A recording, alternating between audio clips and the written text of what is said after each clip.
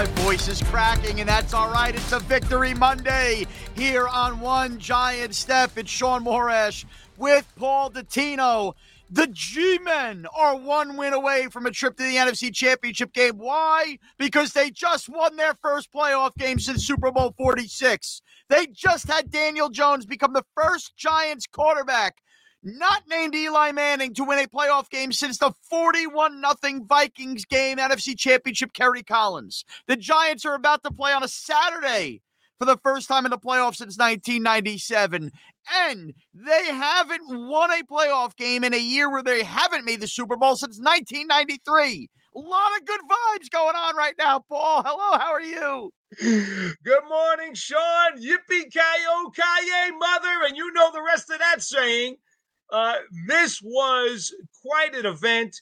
The Minneapolis fans rocked the building, but I have to tell you, Sean, from being on the sideline, the Giants did bring their own contingent.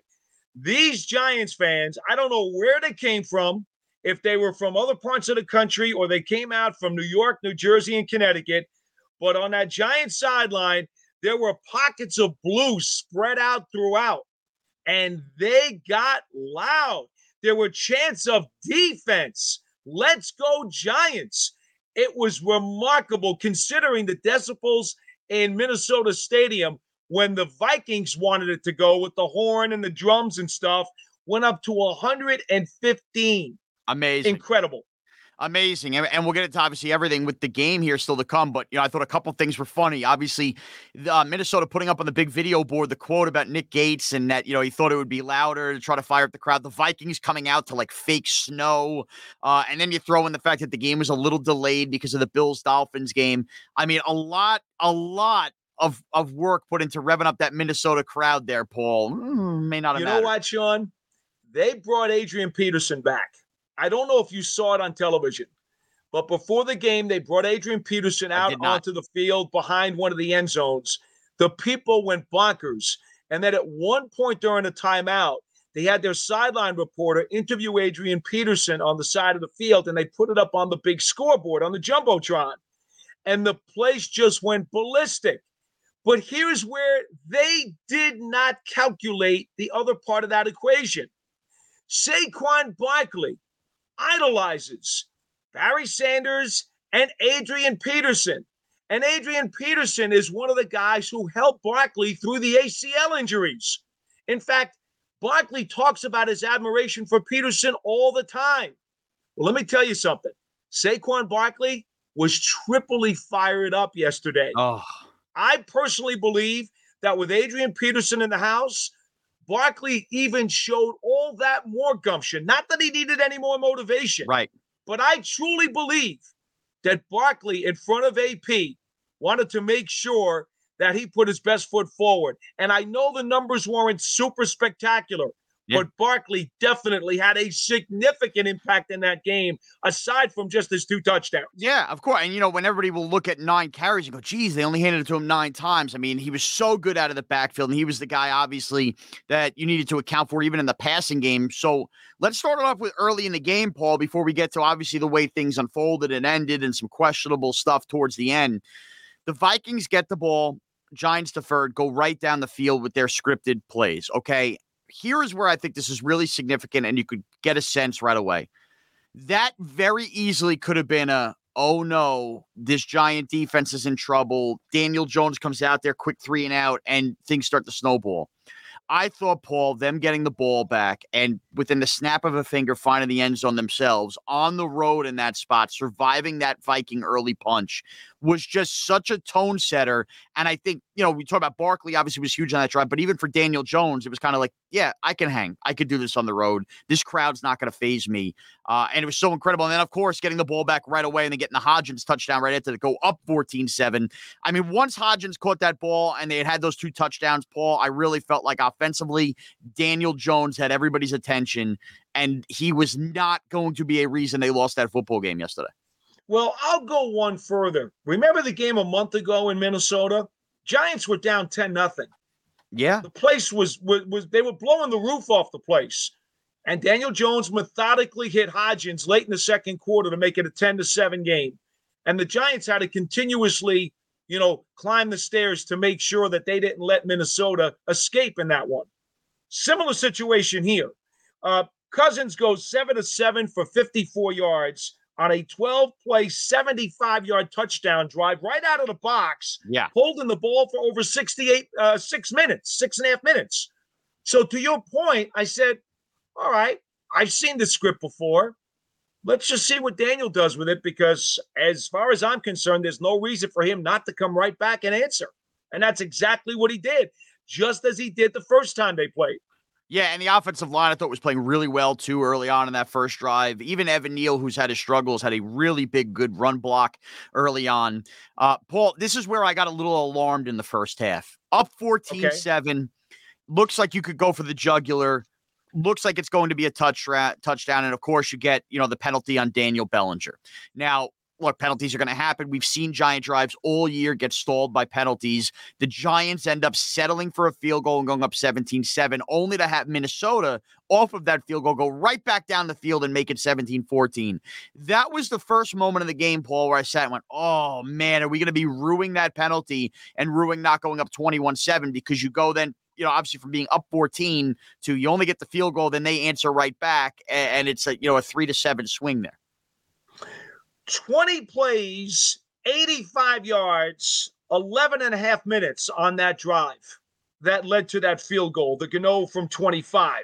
And Paul, before you finish, that drive, very reminiscent of the 07 drive the Giants had that ended in the field goal in the Super Bowl.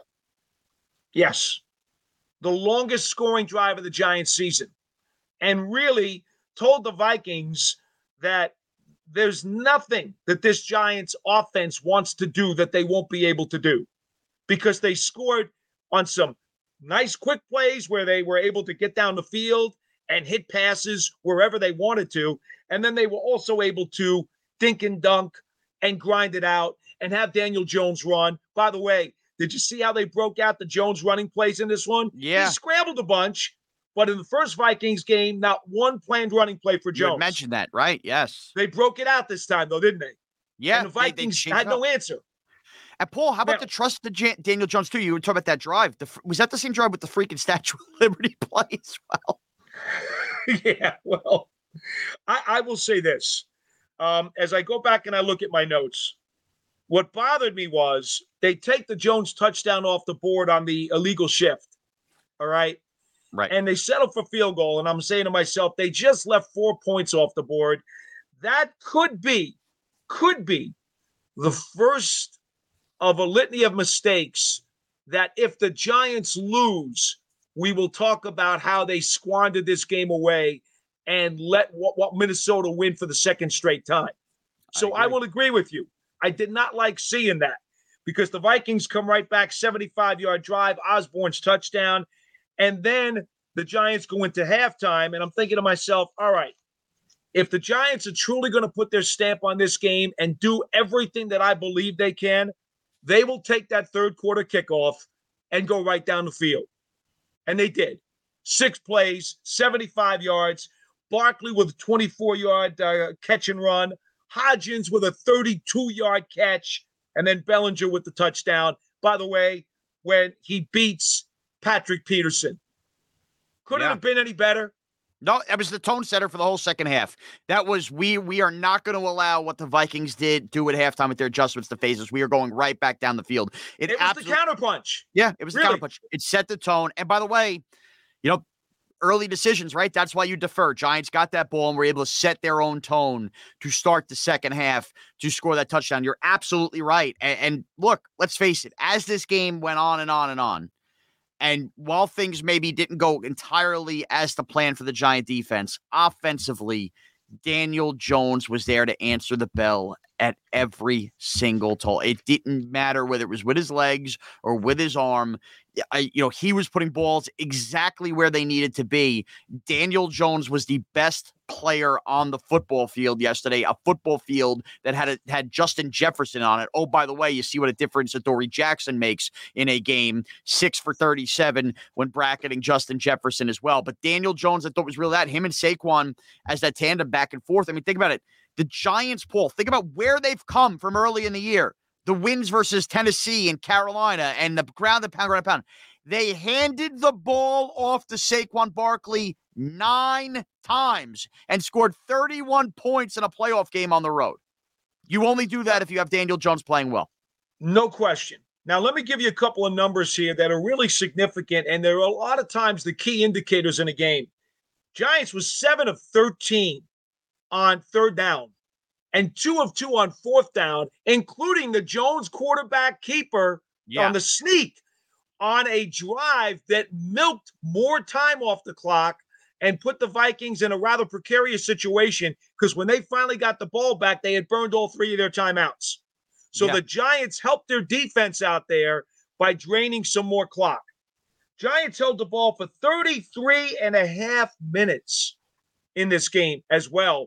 And again, you mentioned it, Sean, and I think this is important because they did that with Jones throwing the ball 35 times. Giants were very balanced. They ran it 30 times on the day because Jones himself had 17 rushes. A number of them were scrambles. But these are the kinds of things that you need to be able to do. You need to be able to win games by winning key indicators and doing those things in different ways. That's the key. You can't be a one-trick pony if you're going to do good things in this league. You got to be able to mix it up and find alternate ways to get the mission done. And Jones was this was his best game, in my opinion, of all time. This was his career game.